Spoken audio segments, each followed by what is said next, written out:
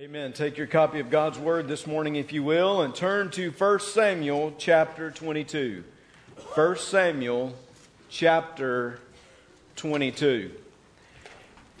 You know, I realize that in our lives we have a lot of ups and we have a lot of downs. Have you noticed that about life itself? Have you gotten to that age yet? Some of you have, maybe. A few of you are approaching the age where you're seeing that there are all kinds of ups and there are all kinds of downs in life. There's sometimes you feel like you're on the mountaintop, right? I mean, you think things are just going your way, and it is awesome, and it is the most, it is one of the most celebrative times that you could even imagine. Those of us, we've had that time. For some of you, it's holding like a grandbaby, right? I'm trying to bring you in. It's maybe holding a grandbaby, or it's some other milestone where your child's getting married, or maybe you're just celebrating something else in your life, an anniversary, and things are going your way. You got the promotion. You got the job you wanted. Everything is great. But then just at the moment you think everything is great and everything's wonderful in your life, that seems to be the moment where you experience a down. It's like this life that we have is a series of mountains and then valleys. And mountains and valleys repeated in our lives. Hey, I love this about the Scripture. When I read about the different folks in the Scripture, when I look at like the Old Testament heroes we might refer to, when I see them, I'm just reminded of how they're just like us in that way. There are those highs that they have. There are those lows that they experience. And I'm grateful that Scripture kind of brings us in that way. I'm proud that we can see real life people and the accomplishments, the achievements, the victories, and also their struggles and their conflicts. I want you to see today that David, who has experienced some of the greatest moments, now think, this is the giant killer. This is the guy that can take the slingshot. He can charge the giant at full speed. He can rely upon the strength and the faith of his God to bring that giant down. He can hear all of the acclaim, all of the applause from the nation itself. He knows what it's like to be on top. But he will also know what it's like to be on the bottom. And that's what we see in 1 Samuel chapter 22. I want you to look at that first verse, if you will, especially the first part of that first verse. It says, David, therefore, departed from there and escaped to the cave of Adullam. So, get this in your mind, okay? David, who we had seen celebrated, who we had seen fame heaped upon his life and who he was. Now, David is escaping to a cave.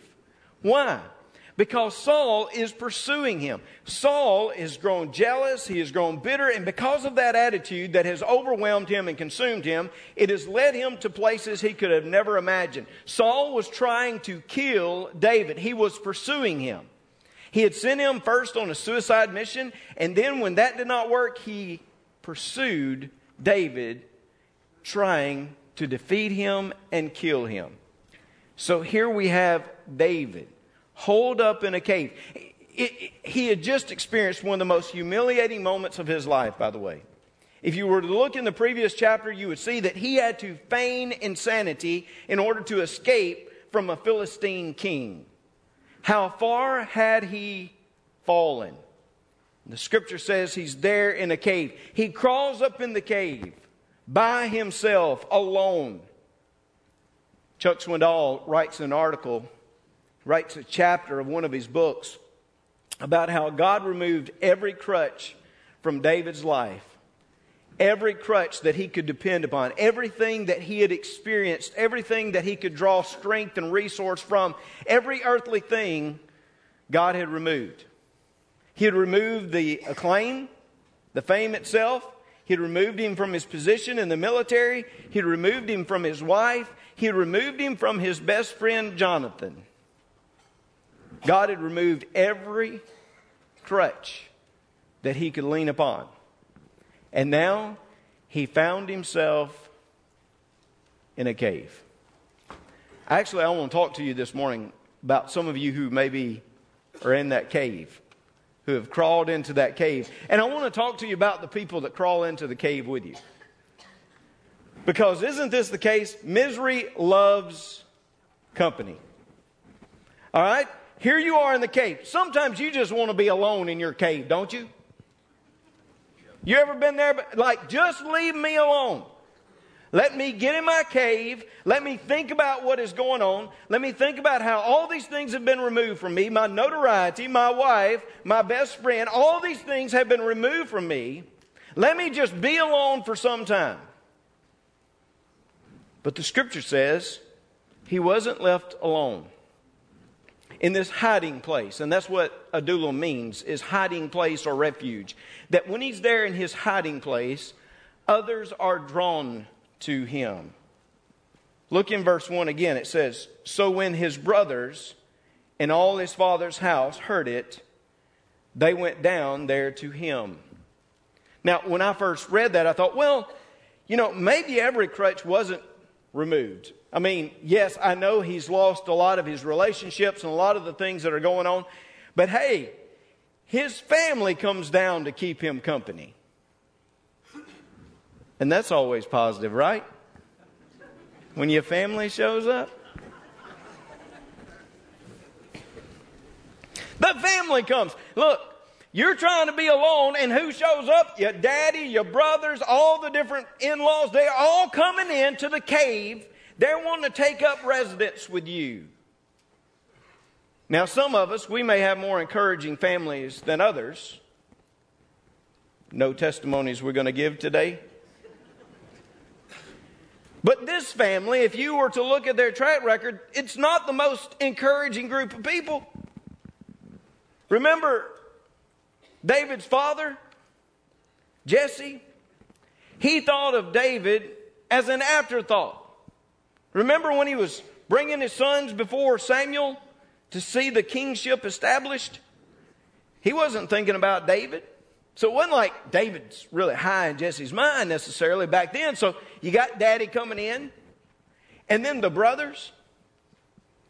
Remember, the last time we really saw the brothers, they were chastising David for showing up at the battle.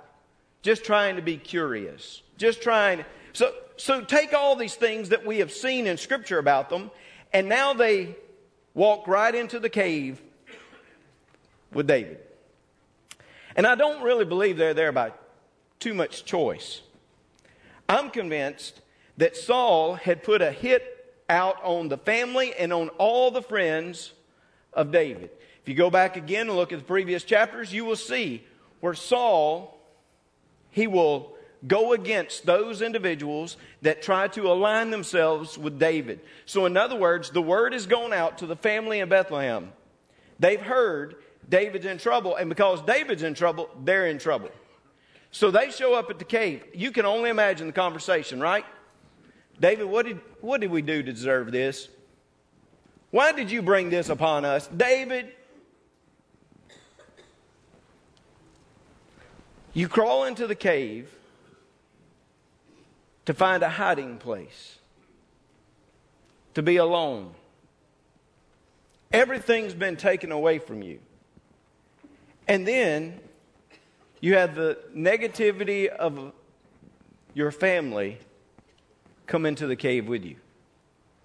But not just that. I marvel at this, verse 2. I marvel at this. Listen to what happens. Everyone who is in distress, everyone who is in debt, everyone who is discontented gathered to him. Sounds like a room full of winners, doesn't it? Those who are in distress, those who are in debt, those who are in discontentment. Distress means that those individuals who had come under intense stress or pressure in their lives, they all show up. Those who had gone into debt, perhaps because of the taxes, the high taxes of Saul, they try to find relief. in the cave. Those who are discontent. Literally, it means something like their soul is bitter. They find residence in the cave. Now, again, if you want to find encouragement, you're probably not going to find encouragement with this group of folks. 400 individuals who would be outcast in Israel, who would be individuals that had bitterness, discontentment, all kinds of things bound up in their hearts and lives. All of these folks just walk into your cave. It's like having a cave full of people from Bogalusa, or a cave full of people from Jigger, Louisiana, or having a cave full of retired finance professors from Louisiana Tech University.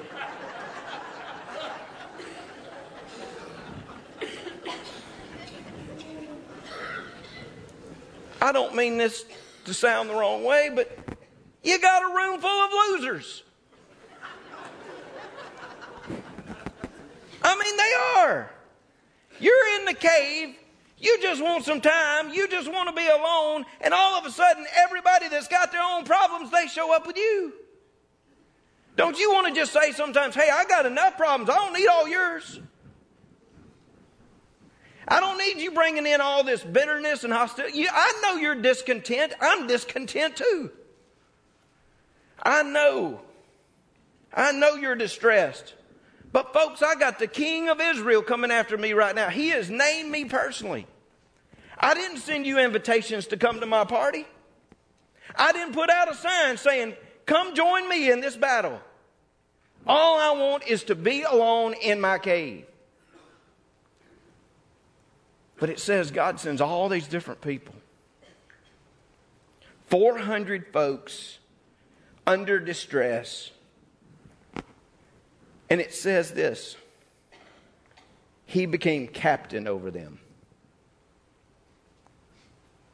David should have been like, I'm angling for something a little better than this. When Samuel poured that oil over my head, I was to be the king of Israel. And now you've elected me your captain. I am the captain of the crooks and the cranks. That's what I'm the captain of now.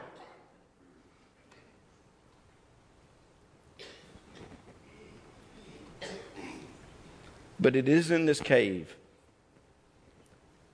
that God will remind David of his presence, of his encouragement. Now it comes through some difficulty. Because again, when you see this picture, you can see all the discontented, all the distressed, all those who are in debt. They're just all in the cave, filling up, talking about their issues, talking about their problems. Now, I don't mean to make light of it, and I've shared this with you before, but some of you on Saturday night when you grew up, you went to the orchestra or symphony or theater probably, right? Some of you kind of high-class people. I know you are. What I did when I grew up is I stayed out with my grandparents a lot of times on Saturday night, and there was this very classy show that used to come on called Hee Haw.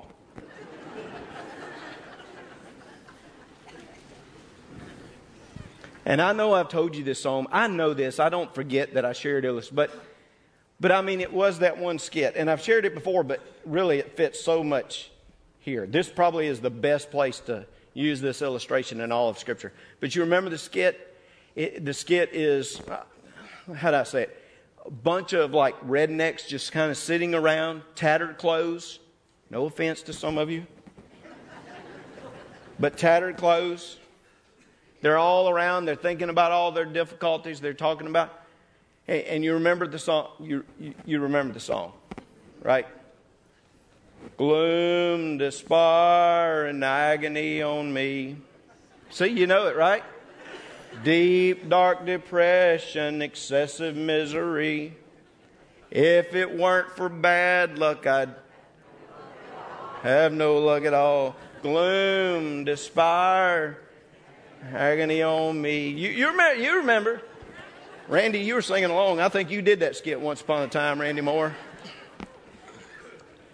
Yeah, you remember that? I mean, that's what you see here. I mean, literally, misery loves company. They've all joined David, and here they are just talking about their gloom, their despair. And look, I use that illustration, but I don't want to make light of the difficulty that these people face.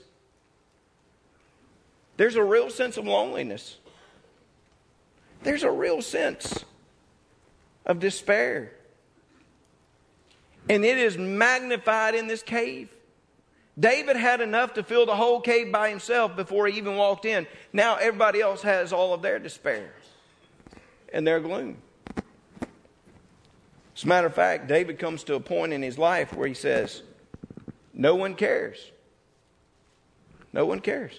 Hey, if you will, turn to Psalm 142. I want to show you 2 or 3 Psalms here because the Psalms give us personal testimony. One of the reasons we love the Psalms so much is because they touch on human emotion. And they're so personal, just people just sharing. Well, what's cool is in the providence of God, in His own wisdom, He decided to give us some Psalms from the cave. Psalm 142.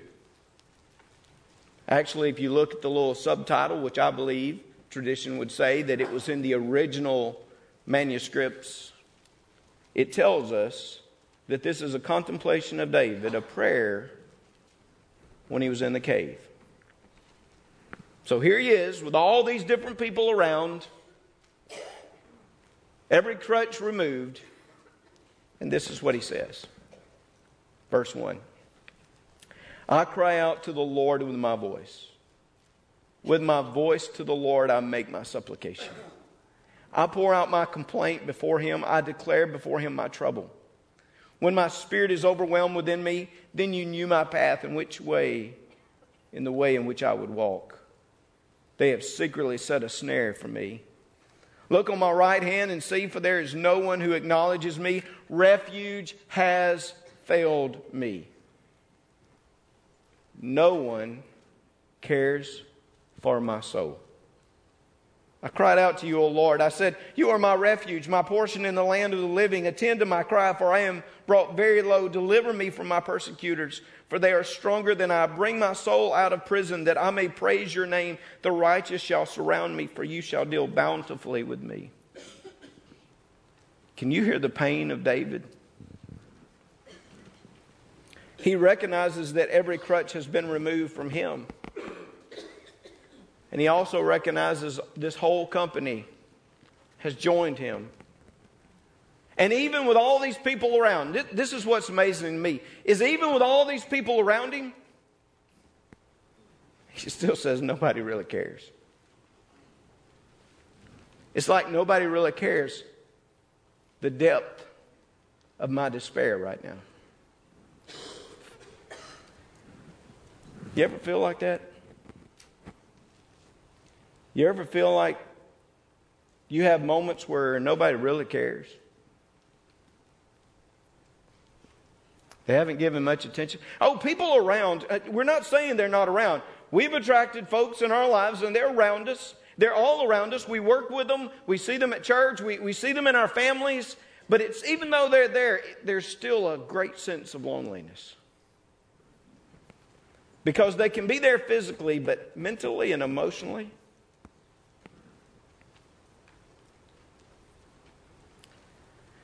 See, this text encourages me.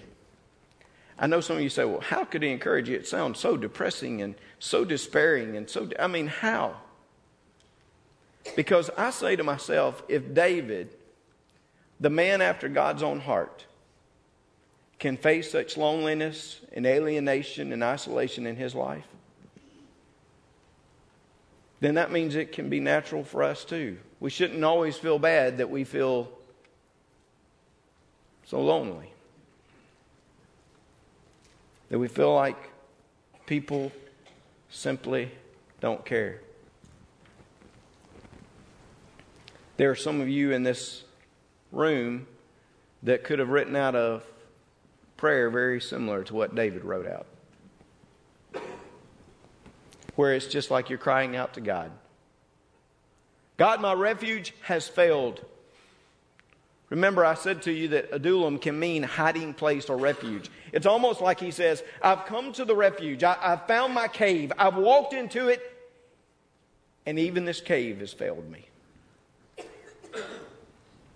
And there are moments in your life and mine, if we would be very serious, if we would be sincere in our expressions, we know that there have been those moments where we've just felt lonely.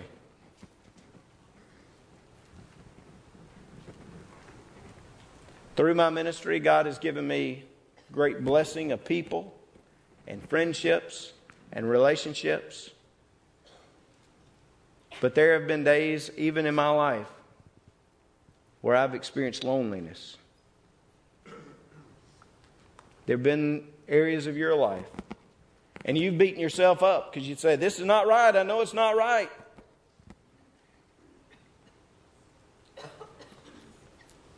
But the loneliness would speak with such volume. It would speak with such clarity that all you knew is you're all alone. And it was as though nobody else cared.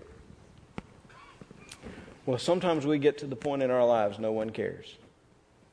Sometimes we do.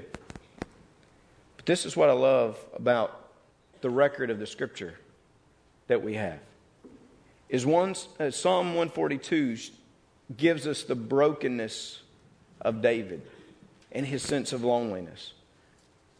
But hey, if you would for a moment, it won't take you but just a few seconds. Flip over to Psalm 57. Flip over to Psalm 57. Because in the cave, as David had prayed, he said, no one cares. But then in Psalm 57, you hear just a little different take. I believe there's a progression. I can't prove it. I don't know it for sure, but there seems to be just a little progression, a little turning from the moment of loneliness to recognize that there is something else there that actually no one may seem to care, but you know what? There is one. There is a God who cares. Psalm 57. And again, the subtitle tells us that this is from David when he fled from Saul into the cave. Listen to what he says. Listen to the change, I think, in tone. He says, be merciful to me, O God, be merciful to me. For my soul trusts in you, and in the shadow of your wings I will make my refuge until these calamities have passed by. I will cry out to God Most High, to God who performs all things for me. He shall send from heaven and save me. He reproaches the one who would swallow me up. I love the language there. It actually means that one that would continue to hound me and hound me. I like it because I like to go out and rabbit hunt every now and then. Some of you have no idea what that is, right? I told you I'm classy, all right? That means the dogs just pursue and pursue and pursue the rabbit. Here it's the same type of language. Is they just keep coming and they keep coming and they keep coming, and I run and they're still there. They're hounding me. They're pursuing me. But God, you shall send forth your mercy and your truth. Verse 4, my soul is among lions. I lie among the sons of men who are set on fire, whose teeth are spears and arrows and their tongue a sharp sword.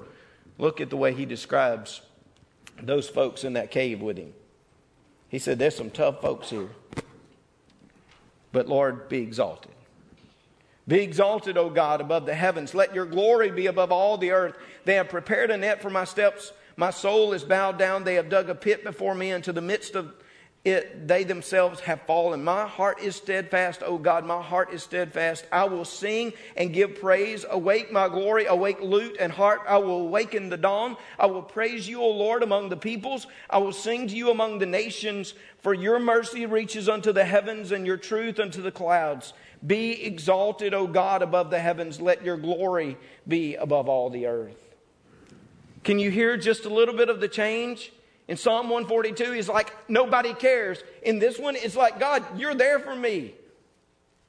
God, you care. God, I exalt you. I praise you because I know that you have concern to deliver me from those who would hound me and pursue me.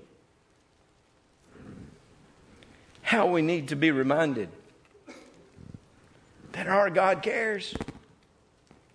When it seems that nobody else does, our God cares. He cares for our loneliness. I love that language where it says, in the shadow of your wings I will make my refuge. God, you're my protector. God, you are my ultimate hiding place. You are the place I can run to for comfort and deliverance. You remember? In Psalm 142, he said, my refuge had failed. In other words, what I was running to try to find refuge in the hiding place, God, all those things have failed me. But now, in this passage, it says, God, I found my refuge in you.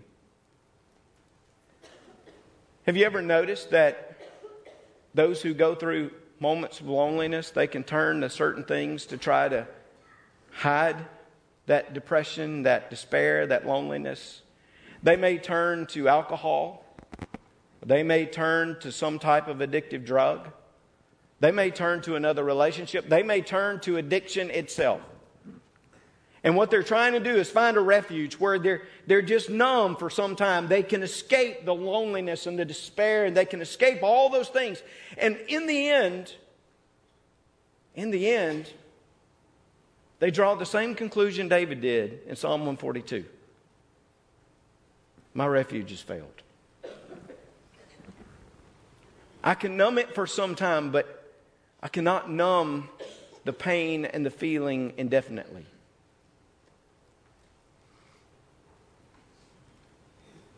Because all of these temporary fixes that we find, they're just temporary.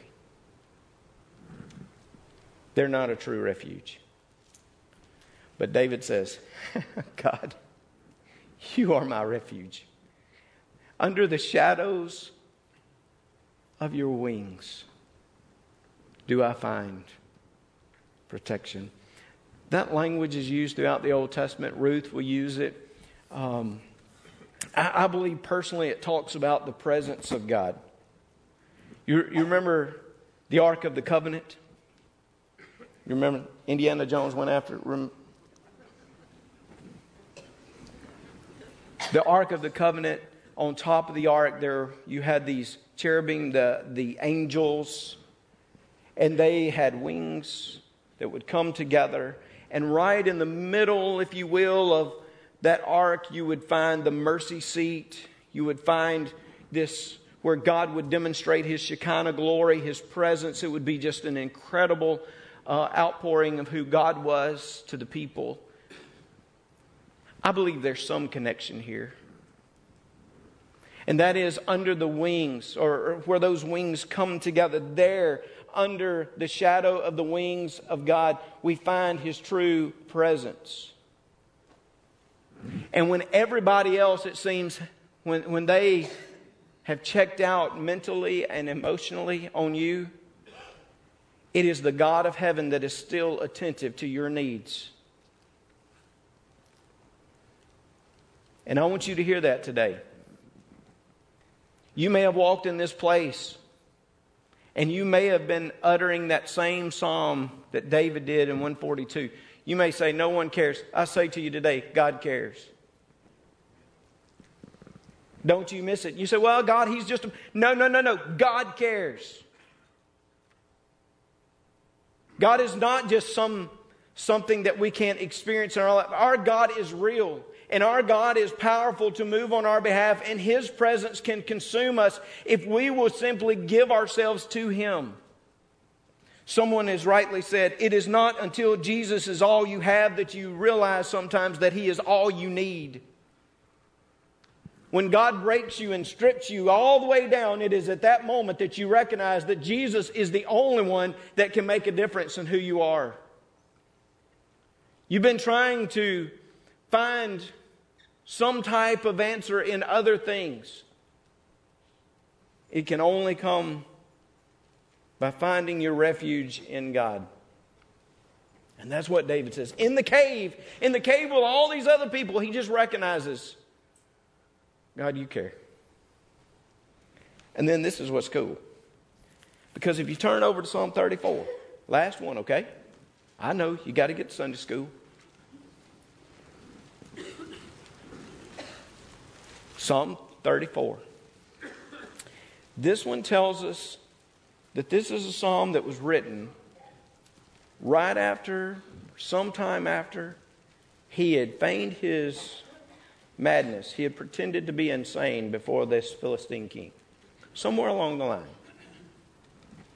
Listen to this. I think you just see this wonderful progression. Verse 1. I will bless the Lord at all times. His praise shall continually be in my mouth. My soul shall make its boast in the Lord. The humble shall hear of it and be glad. O magnify the Lord with me. Let us exalt his name together.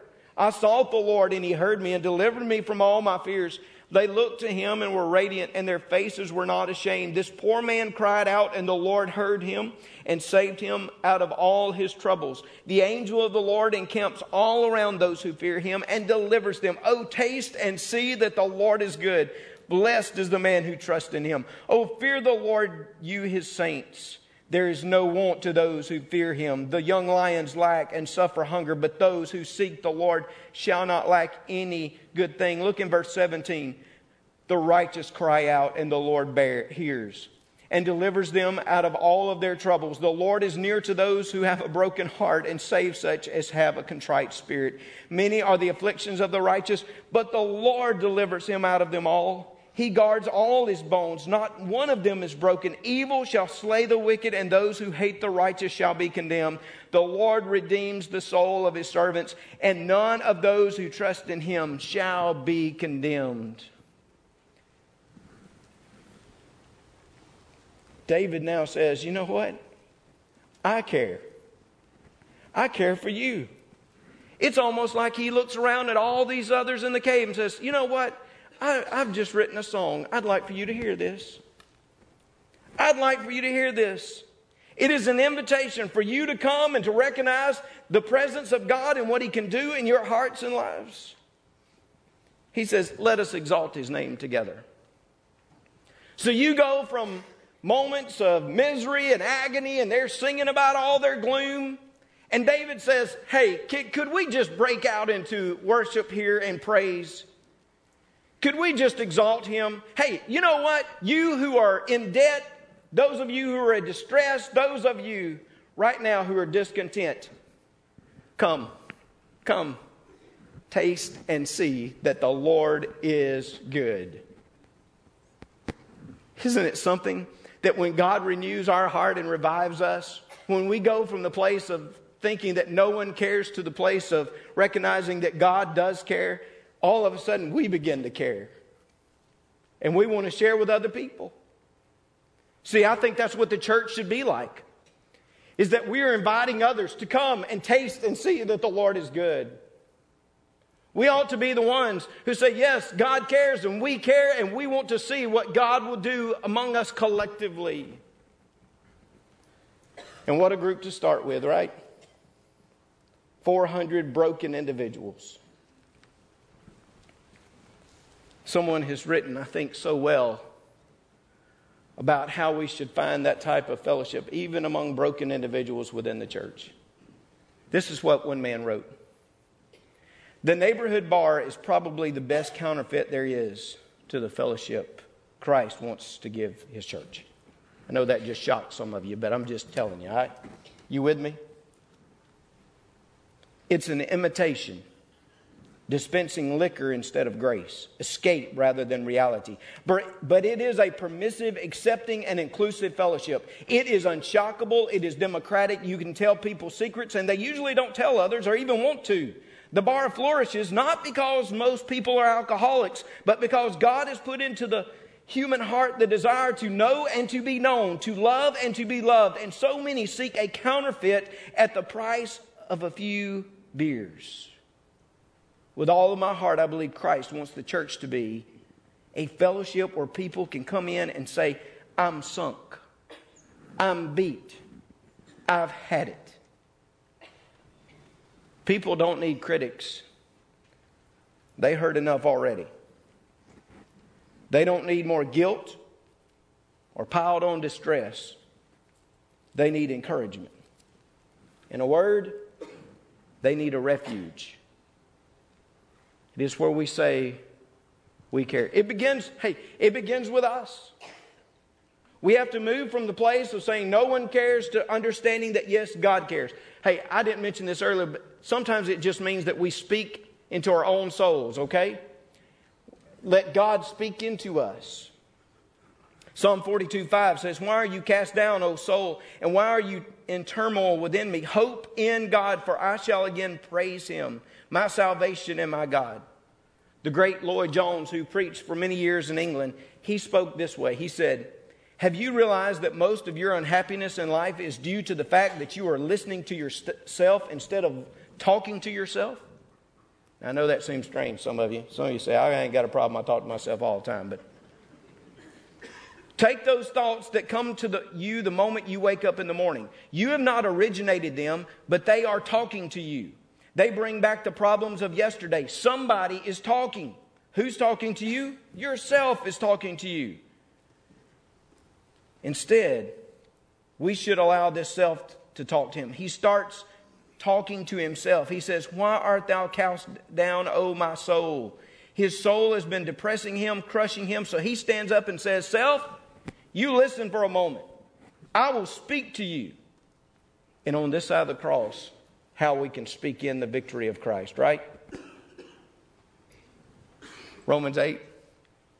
Can I give you a little bit of it before we go? If God is for you, who can be against you?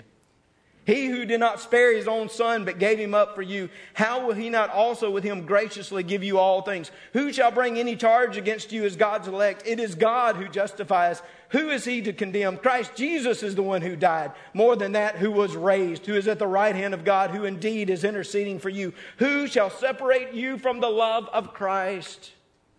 We should allow those words to speak into us and to be reminded that he is for us and that he cares. And then we can care for others, bringing them in and reminding them that there is hope in God. And what's incredible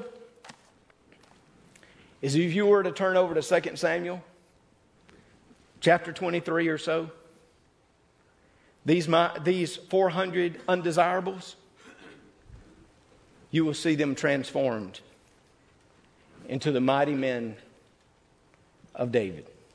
So many of them will be transformed because in the cave of loneliness and depression for David, God will turn this moment into a transformative experience for these 400. David, who said no one cared, who finally got to the point of recognizing, yes, there is one, there's a God who cares. David decided he would care. And he would lead these people, even the undesirables of Israel, into transformation. How blessed are we? Because you recognize all of us were undesirables. And yet Jesus loved us so much to transform our hearts and lives. Bring us here. Don't you ever forget when you walk into this place, you are nothing more than a sinner saved by grace. We didn't deserve it. We still don't deserve it. But He took us in. He can find us when we're in our cave. And He can speak life into us. And I pray this morning in this place you would hear that. And that He would encourage you and that you would know that He cares and that you would allow Him to use you to care for others. May that be our challenge today as we pray. Father, thank you for the message that you give us. Thank you for speaking to us personally. God bless this moment of response. Those in this place that are so desperate, God, speak to them so clearly. Those who are lost, yes, even spiritually, Lord, those who are lost, save today. And Lord, help us to exalt you. In Jesus' name, amen.